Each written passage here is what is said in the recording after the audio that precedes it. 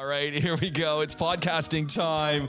Glenn Power is in the studio. We're at the Rove Hotel downtown Dubai.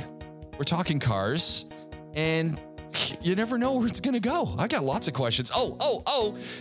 No windows in the Jeep, if you did notice. Yes.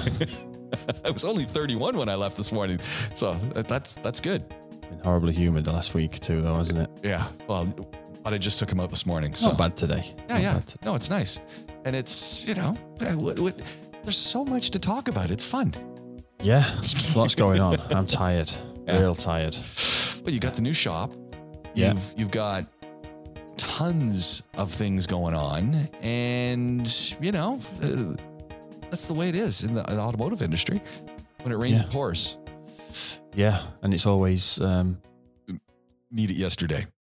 Well, yeah, I needed it. I've got a pass for the free zone, so I have to use this car and can't go in another car, or this car's registered to the barrier on the community, or this car is registered to the school. I've crashed this car and it's my friend's car, and he comes back tomorrow and I need to fix it before he finds out. Oh, that's a good one. There's always that. Oh, that's a good one. There's always things like that. In the UK, it was always, I'm booked on a ferry. We were literally, you could not be any further from the sea where we were. Like, you could not be further from the sea. And people use that as an excuse. And like, I'm booked on a ferry. I need my car. Oh, we've got a courtesy car. Yeah, but I'm booked on a ferry and I've paid and it's registered to this car. And yeah, well, that's not going to change the fact that you've got a hole in the side of your engine. There's nothing we can do. Yeah. Well, there we go. Yeah. Always good. I want to thank you for sending me the ScodaStoryboard.com. Well, thank Ian. Oh, thank Ian, the Skoda guys. He copies me into all the press release emails now from Skoda. Okay. And 9 out of 10 of them are pretty interesting. Yeah. But that one came up, I'd probably on all of the others, but I'd not seen it as I'd scrolled through, said this one didn't have much going for it. And then I got down and saw the storyboard link. Oh, let's click this. Okay. If you're struggling to figure out why I even brought this up, if you go back to the podcast before this one, which I believe is podcast number 89, episode number 89. If you go back to episode number 89, you're going to hear us talking about Skoda. In fact, we've been talking about Skoda for the last couple of podcasts. Yeah. And mostly, all good, mostly the same refrain from the last 5 years. Why don't they do more marketing here in the Middle East? Yep. And hey, these are great cars. Saw another Scala on the road the other day. Oh, really? However you pronounce it. A really nice car. Really, really nice car.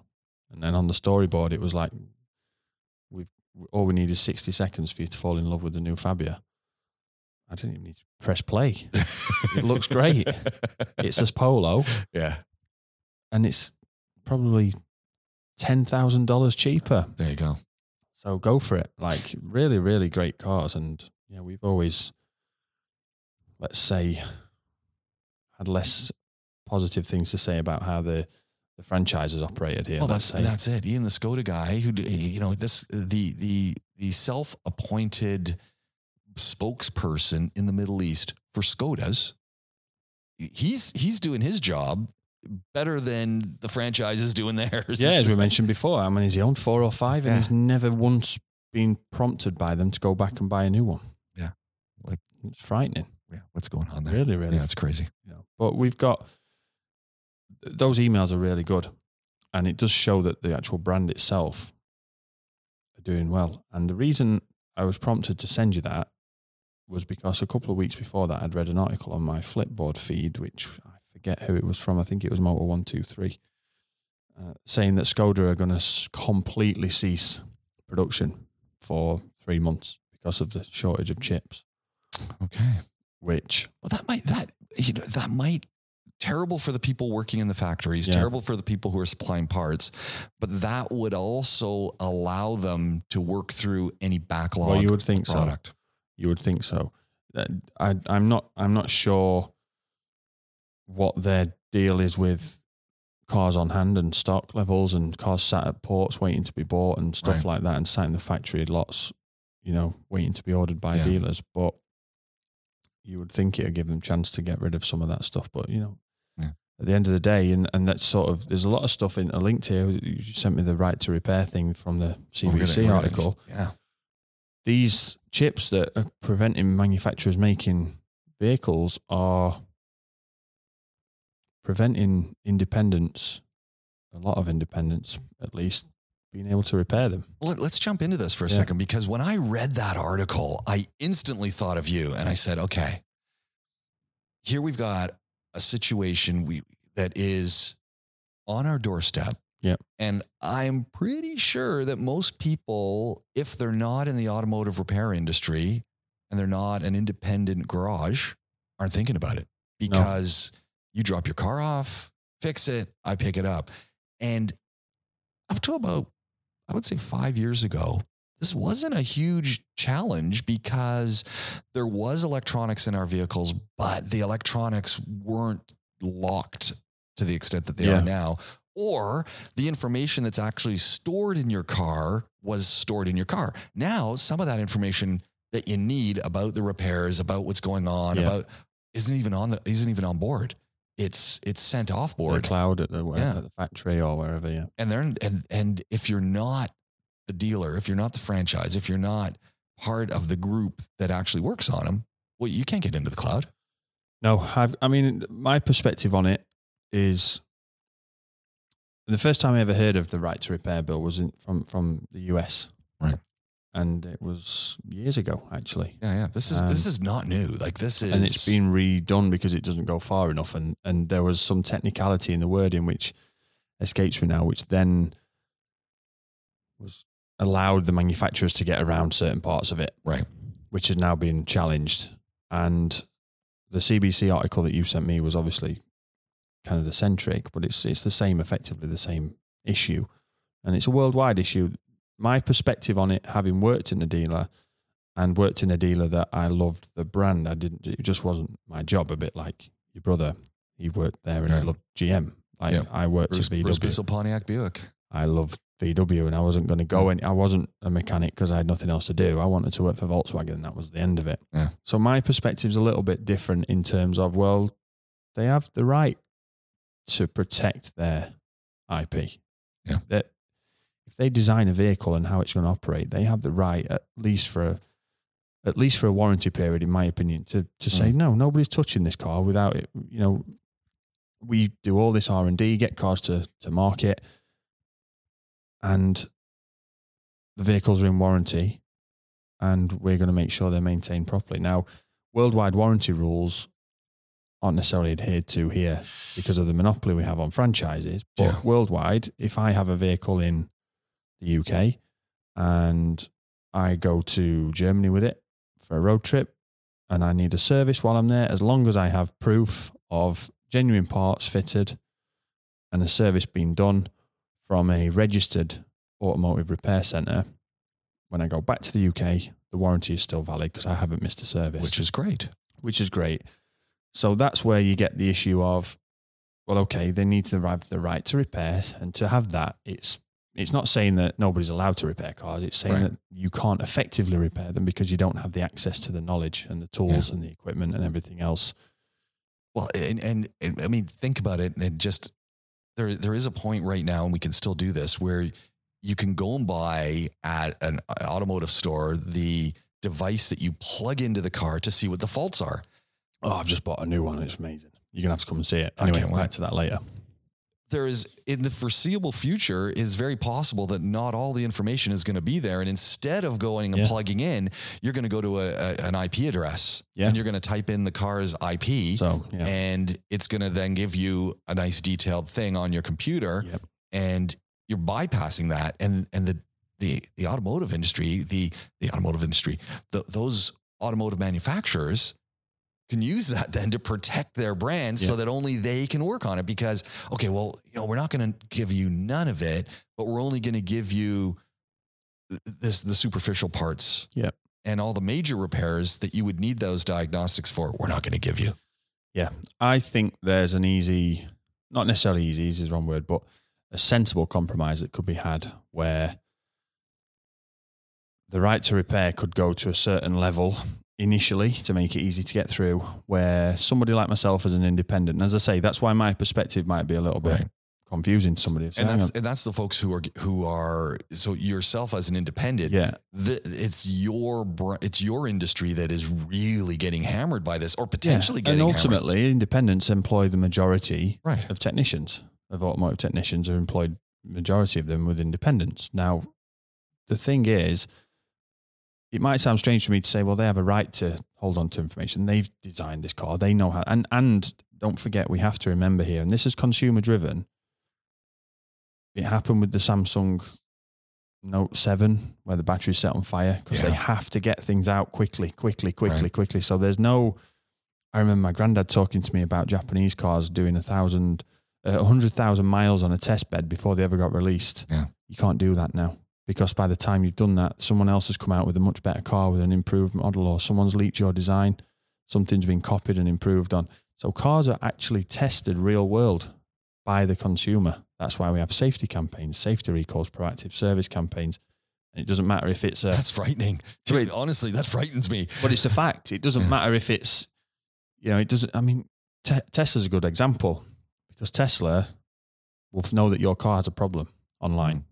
And they will either tell you or they won't, but they will turn up at your house and fix it, or they can do it online. Right. Your car is online. And if it's a software or an issue with a sensor or something that they can read and then rectify with software, they will do that without you necessarily even having to know. Now, as a Brit, we're famous and great at being eccentric. Americans are great said by this man. You can't beat an eccentric. Everyone's got one. A bloke who walks around the streets with shorts that are way too short because he wants to pop out. This happens in most villages in the UK. This is just the way it is. There's always some weirdo. But in America, they're famous for conspiracy theories. Area 51. That's not a conspiracy. 9/11. JFK. Keep going and keep going. They're just huge, massive on conspiracy theories, right? So in the US, you've got these theories which are going around, and to be fair, there's probably a bit in them. We saw it with Jeep. They got their cars hacked by an independent group that showed they could make their cars steer off the road with a computer in another vehicle just by controlling them through the network. If you were to say, bring a brand new Jeep Wrangler, you say you go and buy a brand new Jeep Wrangler and it's still in warranty, but there's a part not covered under warranty because of you've taken it off road and there's been a bit of misuse and something's been damaged. Let's say a fuel pump. Now you want then to have that repaired, or the fuel pump module's damaged because there's water ingress because you've been going through the water in it.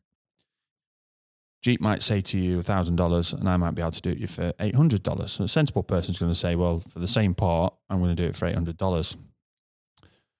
I may fit that and it may work, but there may be a completion code that needs to be put in to say it's been done by a dealer. So as an example, for a VW, if I want to do a steering angle sensor adaptation, I need a PIN number. That number is available out there, and there are certain diagnostic tools that have it, and it's a 5-digit number and I know what it is. But if I didn't know what it was, I can't actually do that reset. So I can change your angle sensor, but I can't reset it. So then you've got to go back to the dealer. Yeah, that's a problem. Right? So if I have the same idea with the Jeep, if Jeep say, okay, all right, no problem, you can fix the car, but I haven't put 1, 2, 3, 4, 5 in to say that I'm a Jeep dealer, here's my dealer number, etc., etc. It hasn't been done by that. And this has been happening for 20 years. 20 years ago, you would put your technician ID, retailer number, and importer number when you did a repair on a Volkswagen. And it's the same across all brands. I only know about Volkswagen, but I know it will be the same across all brands. If I haven't got that information, the car might start, but now everything's online and connected through a cloud and a network. What's to stop Jeep saying, let's just change one of the bits on the binary code and make that car run a little bit rich? So since I've now fitted your fuel pump module, you're saying, look, man, I'm losing 10 miles a gallon. I was doing 25, now I'm only getting 15. Now, it's a conspiracy theory, but manufacturers have done a lot worse. They've done a heck of a lot worse. VW are getting dragged through the mill on the Dieselgate thing. Mercedes are hanging around with it. People investigating those guys. BMW, there's a lot of things going on that are not as bad as that, but up there. And there's a lot of thought, and this is the problem. You don't actually have necessarily full control of your vehicle. There have been supercars for a while that the factory have known when they've needed a service and they've been able to lock you out. So you can't use your vehicle. If you want to use it on a racetrack, you have to let them know so they can allow your software to operate properly on the racetrack, et cetera, et cetera. There's certain things that's a big brother right there. It's been there for years. Yeah. A long, long time. So now if you've got repairs to a car, there'll always be some part of me that will think, well, the manufacturers do have the right to hold on to certain things. Sure. And I think the immediate compromise would be that, okay, for this market, PowerWorks Garage are able and have access to these codes through a secure connection with our workshop that will be autonomously controlled. So at no point will I see any of the data, will I see any of the codes, will I see any of that, so I can't then go and share it with my friend's garage who hasn't paid to be officially approved. And I would pay a fee, whether it was set by an international agreement or a one-on-one basis, but I would definitely pay a fee for that support from the dealer. What you would find with that as well, you would then get people forced to then specialize. So you would have much better independent options for your type of car. There are a lot of cars in our garage, all different makes and models, and we've got technicians that are good on some and not so good on others. But if I have to put my hands up and choose and someone says to me, gun to head, you've got to specialize, it'll be Volkswagen Group and forget everything else. Mm-hmm. And it might make the independent market better, and it would allow for a little bit more control of a product from the dealer. And ultimately, the way new car sales are going at the moment, there's a slight increase. They've got to do something to really keep up that momentum and to allow more freedom for repair for not just the garages that are wanting to repair them, but the actual person who owns the car. You know, it's sad to hear, but we get it all the time. Oh, the dealer wants 4 weeks to get me in, and then it's 3 days when they've got the car, and it's X amount of money. There's no courtesy car available. There's no, it's back end of beyond, and I can't get a taxi, and it's like 400 dirhams for the 3 days while I've got the car, and it's like, well, it's 3 hours job, we'll do it. And it happens, and it's not just here, it's everywhere. I just think that we have to, there can't just be a ruling, in my opinion, there can't just be a ruling that says, okay, manufacturers have to give all the information because it's dangerous in the wrong hands.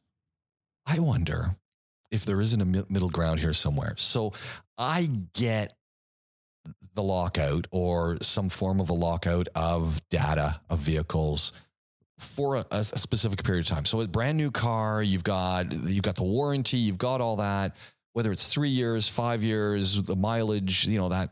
And in that window, the independents are locked out. And I know independents will go, oh, come on. But in that window, because warranty stuff, but as soon as you hit that barrier, whether it be the 3 years or whether it be the mileage, I think it should be unlocked. They've created their own problem here. And it's Kia and Hyundai that kicked it off, really. So in terms of the window, everything was 3 year warranty. 3 years, 6,000 miles. Yeah. When I was in the UK, everyone's the same. 3 years, 60,000 miles. Doesn't matter what the car is. Then all of a sudden, Kia starts saying 5 years. Hyundai give you 7. Vauxhall, so Opel here, Vauxhall were lifetime. Can you imagine? So if you had the car, the first owner of that vehicle was lifetime warranty on that car. Can you imagine? I don't know what it covered, and Vauxhalls are awful, but and that's a different conversation. How often do you see them? Okay, yeah, but you've got the situation where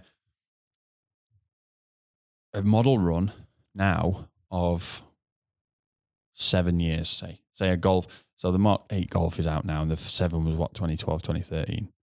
So in those 8-9 years of that model, if you were to kick someone car out of 3-year warranty in 2015, 2016 and allow the independents access to that, how can you do it? Because there's brand new cars that were made in 2015 that you don't want them to have access to. And the time aspect of it is very difficult, because you could have a new car at the end of its model run, which everyone has access to because they've already been allowed on the first gen. And I don't know how, without some kind of agreement, it cannot be independent versus retailer. It can't be that. That's what's being created. That's the problem. Yeah. That's where the issue is. And I think giving everything's connected now, right? Yeah. I can do anything through the air without any kind of wires. There's nothing needed. I don't see why I can't have a connection to the dealer here, the retailer here, and say, look, I've just changed a ABS control unit. Yeah. I just want to make sure that it's signed off by you guys. I bought the part from you. So you buy the part, you get a ticket with it. That ticket has a number on it.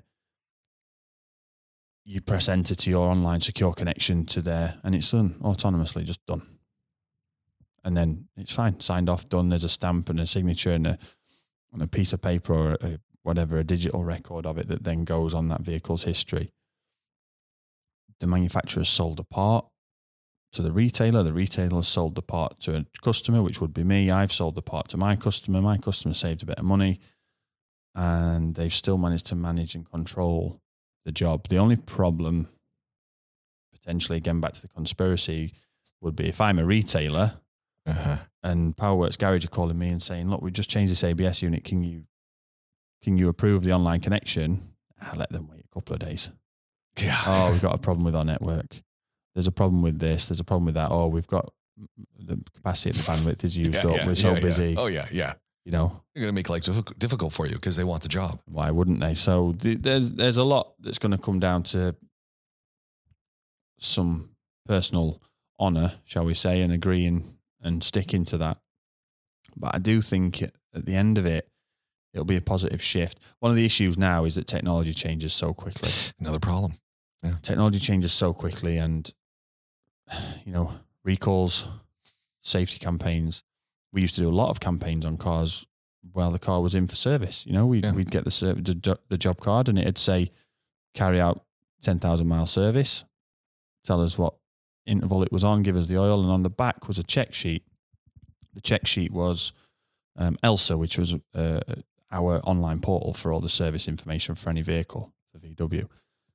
And on there might be outstanding campaigns. There could be none. There could be 6.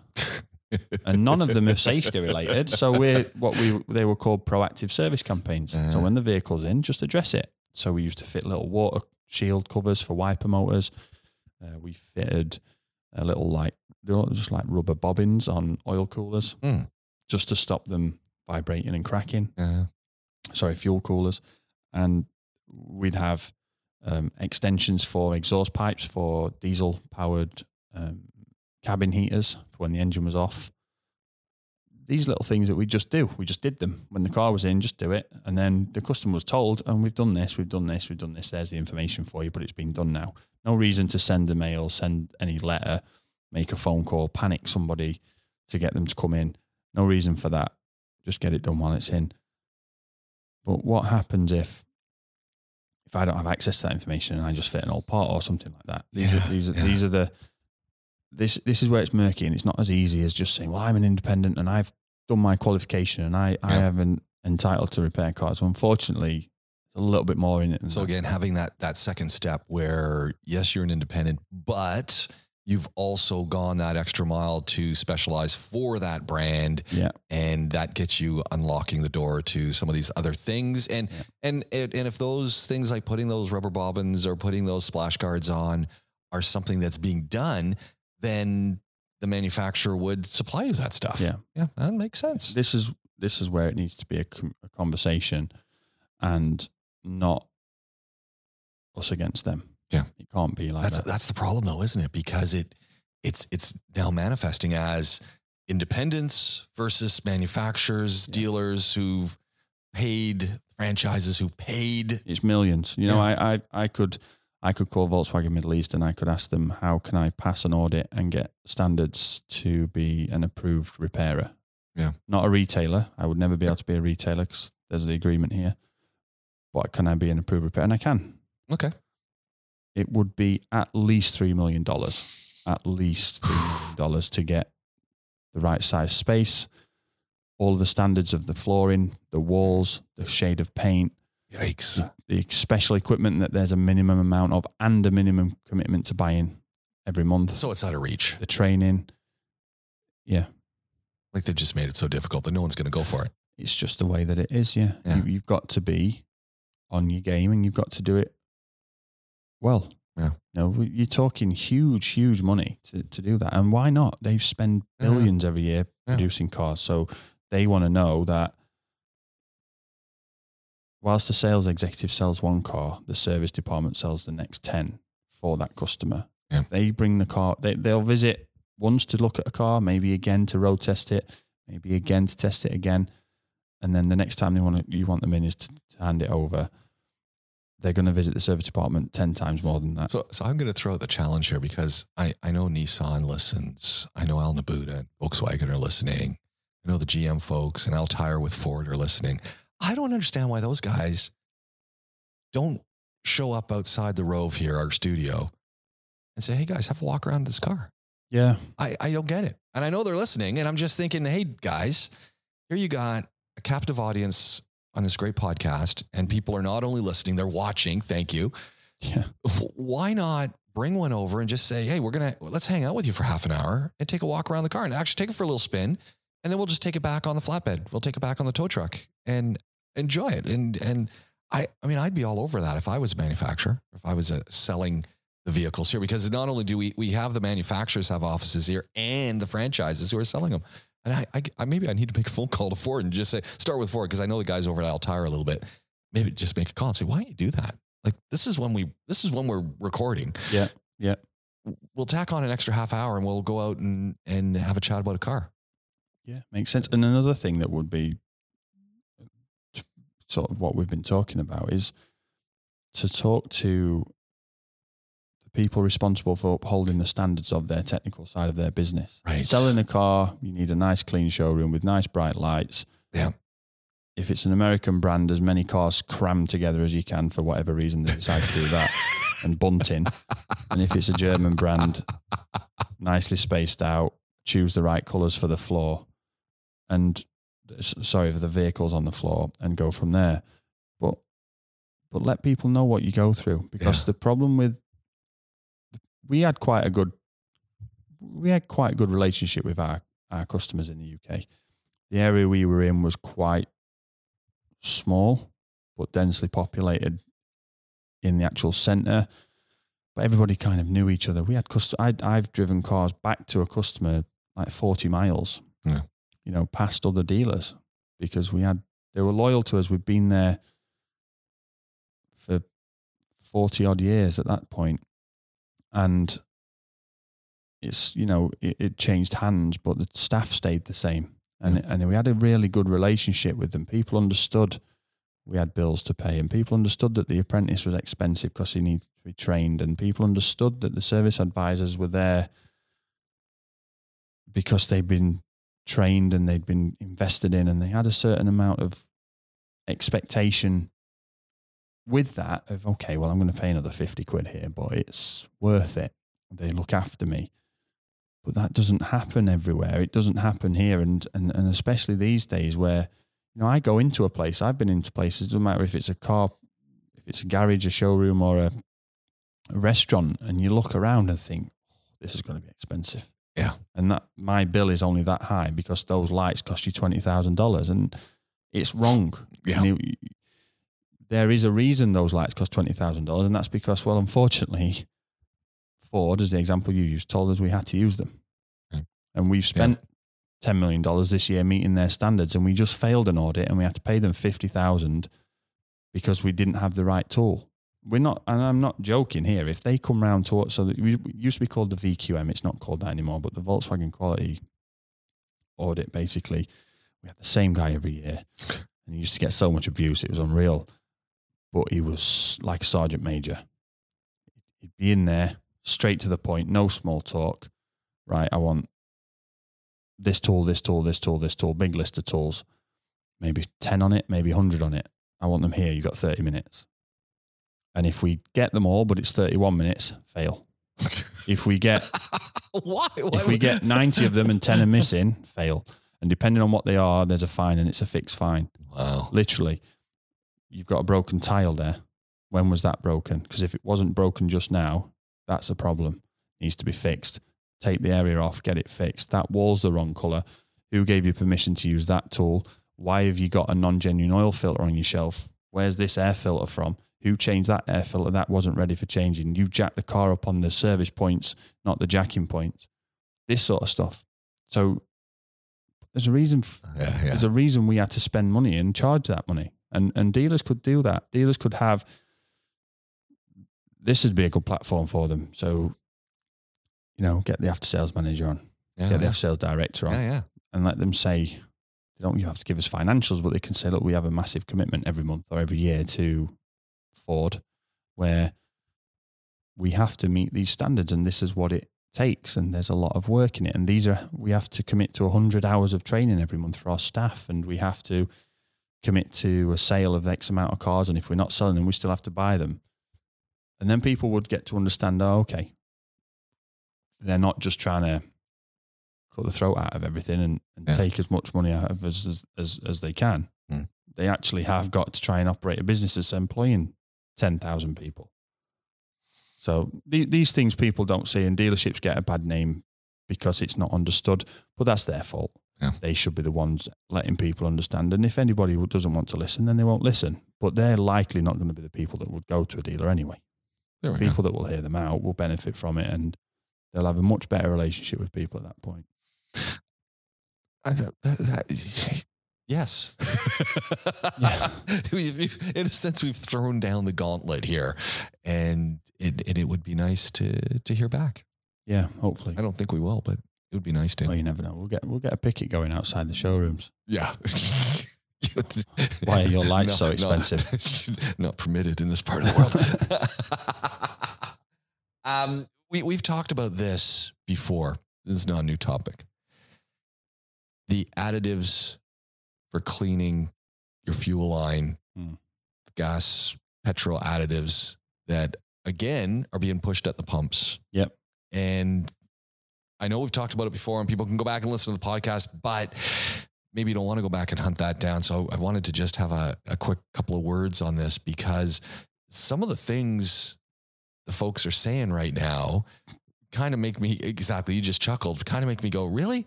And I've had a couple recently, and they're always trying to sell me this stuff, and they're good. They're soft sells, say, hey, do you want some additive? I could throw it in right now. It's only, I don't know what it is, 10 dirhams or something. And I guess they want to move some. And I had one guy who ran his finger around the inside of where you put your gas cap on, or petrol cap. He said, look, it's dirty. Your tank's dirty. You need some of this. And I'm going, yeah, it's not the tank. Okay. And then I had another guy who came up to me and said, oh, fuel really smells. You need some cleaner. Yeah. You can smell the dirt. Yeah. It shouldn't smell like that. And I'm going, yes, it should.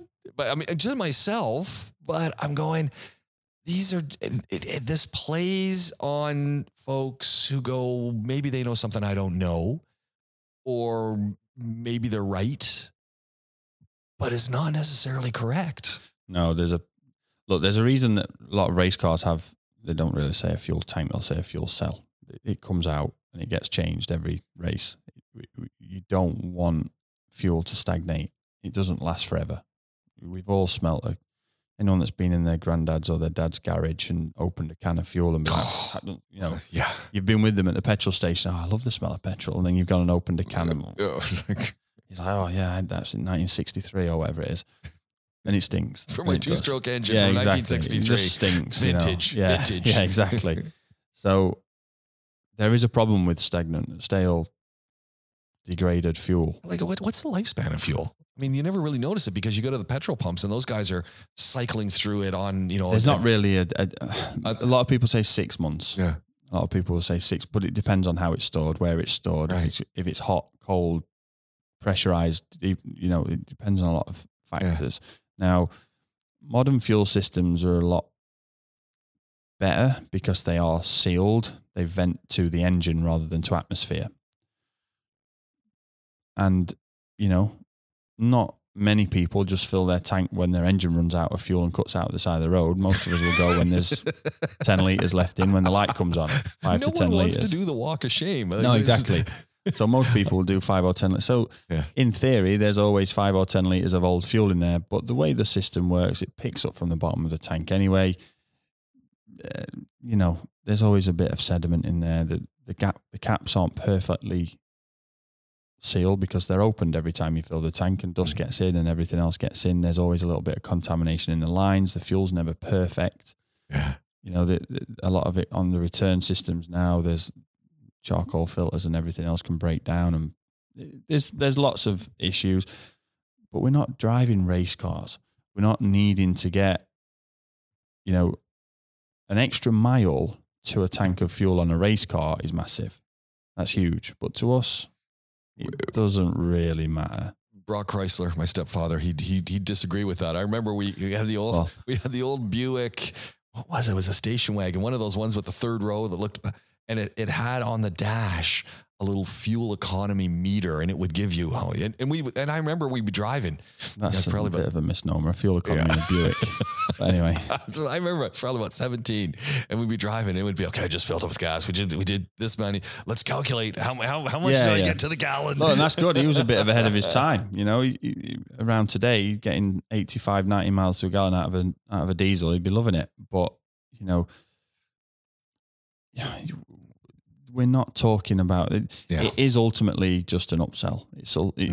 There's not much to be said. Now, if you're using it regularly, and you're using it by regularly, we're not talking about every time. Because if I had a new car and I started using it sort of once a month, putting some gas line, cleaner through, that's probably a good thing, right? Don't forget your new car's probably been sat somewhere for 6 months though. Yeah. So this is the thing. It's not really a new car. It's not really that new. The fuel's not really.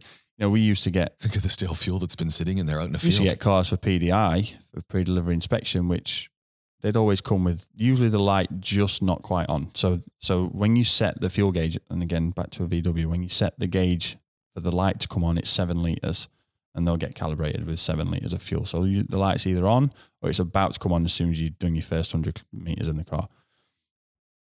And that's it. But so then we would fill them for the customer, not us. One of the drivers or the valet bay guys would do it before the customer picked them up from the showroom. But if you're using it regularly from day one, or, by regularly, we're not saying every fuel tank, because the problem is these additives are slightly, let's say, petrol's a decent solvent, but they're designed to break up contaminants. They're designed to dissolve in contaminants, impurities in the fuel. That was my other question. Petrol, for the most part, is a solvent. Yeah. And when you go to the manufacturers of that fuel, so it's not everyone's making fuel. It's the big guys. It's the Essos, the Exxons, the Texacos, etc. Yeah. They don't just give you raw fuel. They've thrown in a bunch of additives to start with, stabilizers, cleaners. Yeah. It's already got all the stuff in it. Yeah. There are a lot of, you should talk to, we've mentioned before, Colin used to sell this stuff, Oh yeah. What hasn't he sold? He's at the minute he's selling snow to the Inuit. But you've got a situation where there's some benefit to it, because somewhere somebody has been able to prove that. Yeah.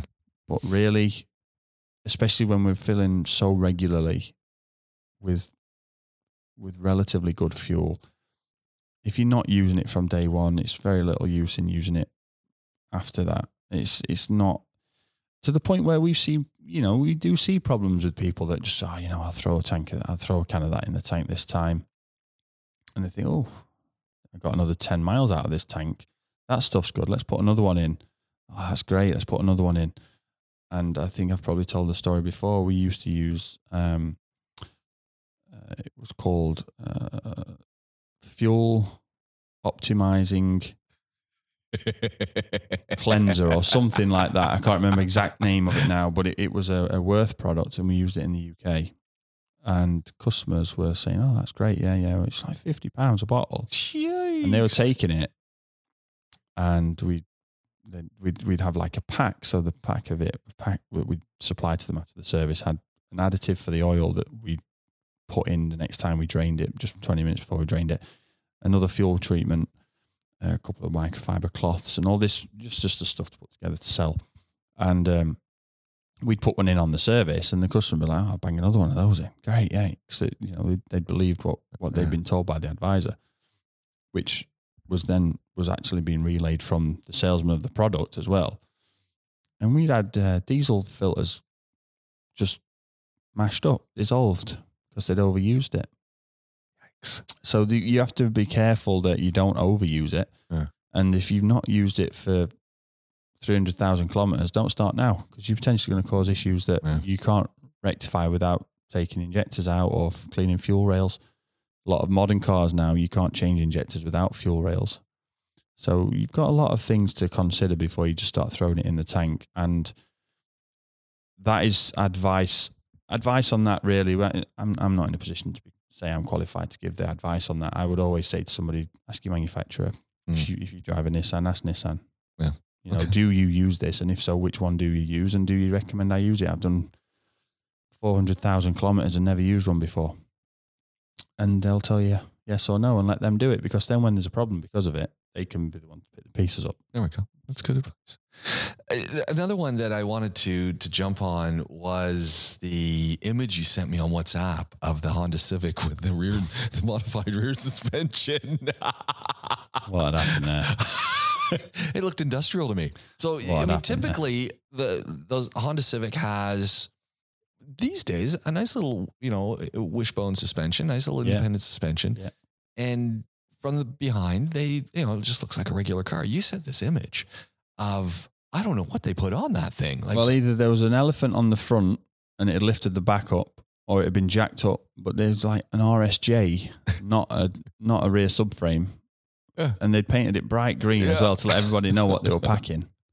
And it was like the most ridiculously reinforced off-road capable back end to any car. It would have fit on a Nissan Patrol perfectly. I wonder what it drove like. Like, it must have been a really rotten ride. Yeah, and it was burgundy. So it didn't look great either.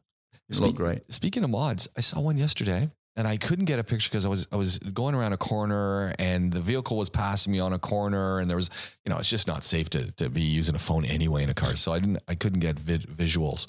And then when we did get caught in traffic, they were too far ahead. So it was like, put it in park and run ahead to get a photo. But I decided that wasn't a good idea either.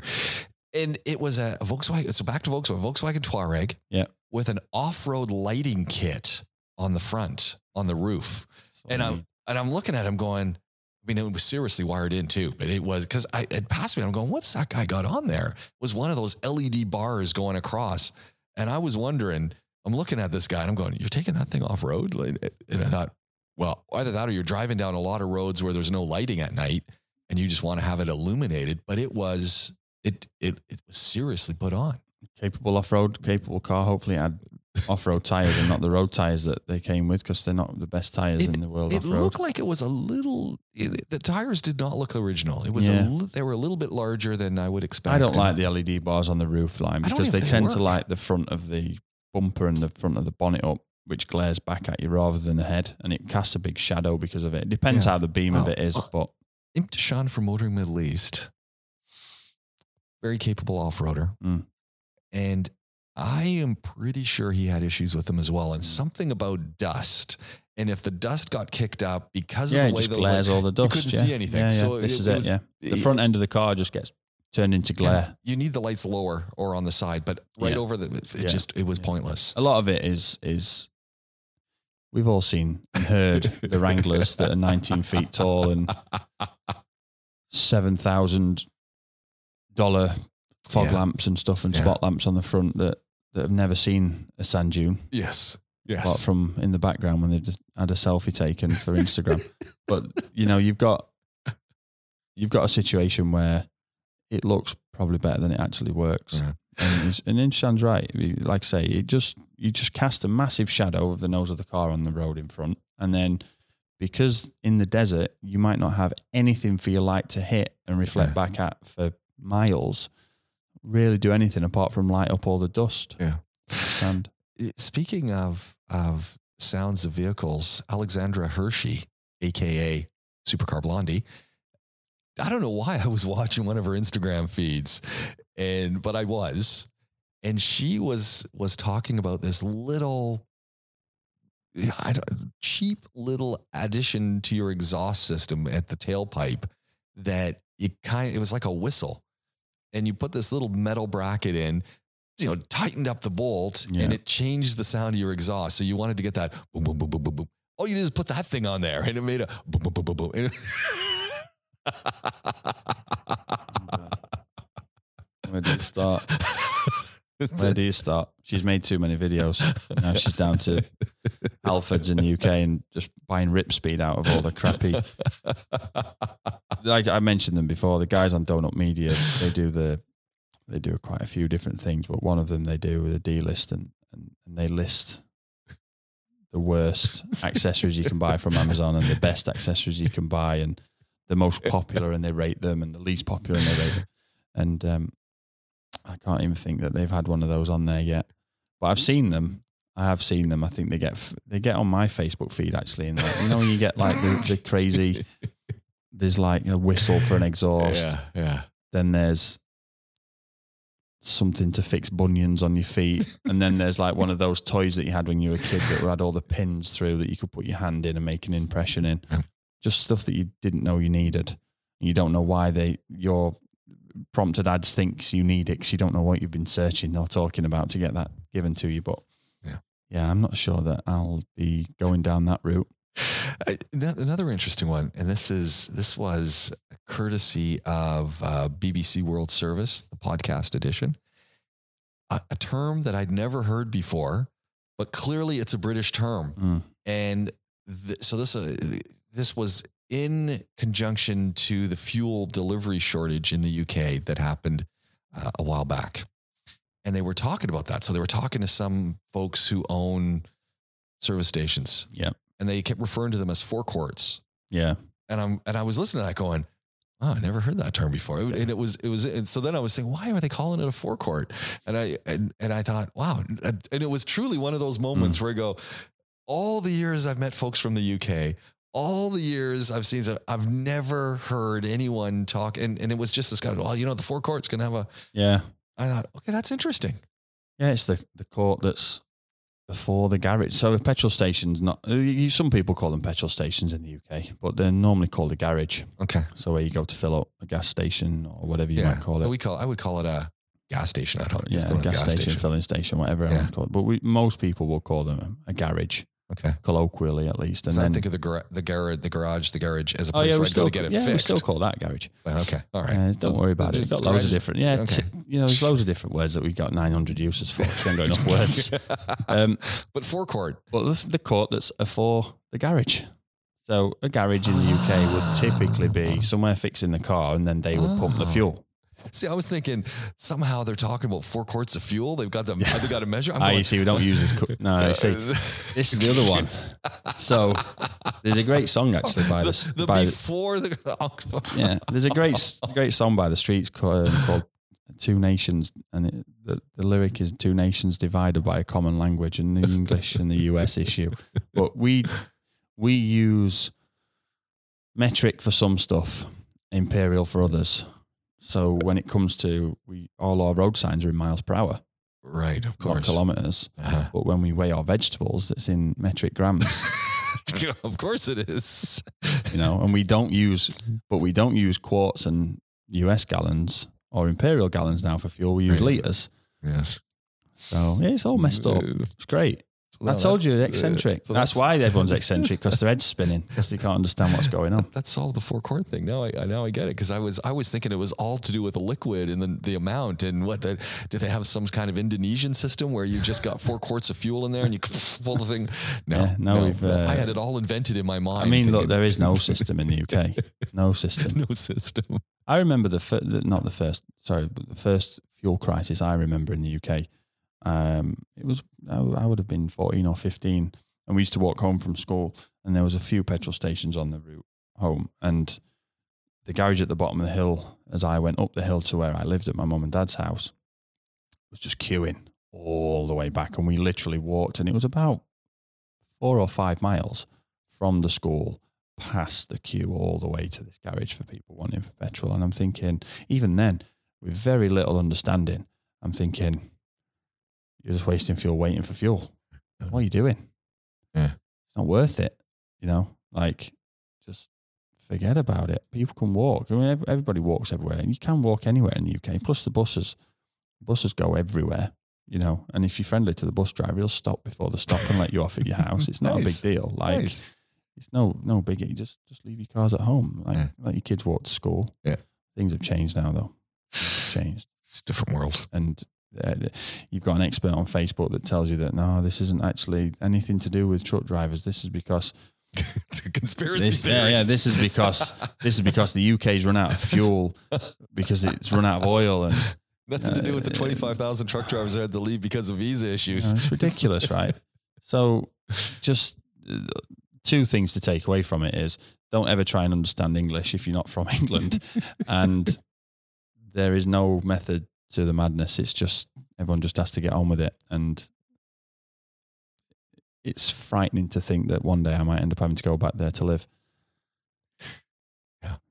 And on that note, it's time to say that's a wrap for PowerWorks. Glenn PowerWorks Automotive at Glenn That Car Guy.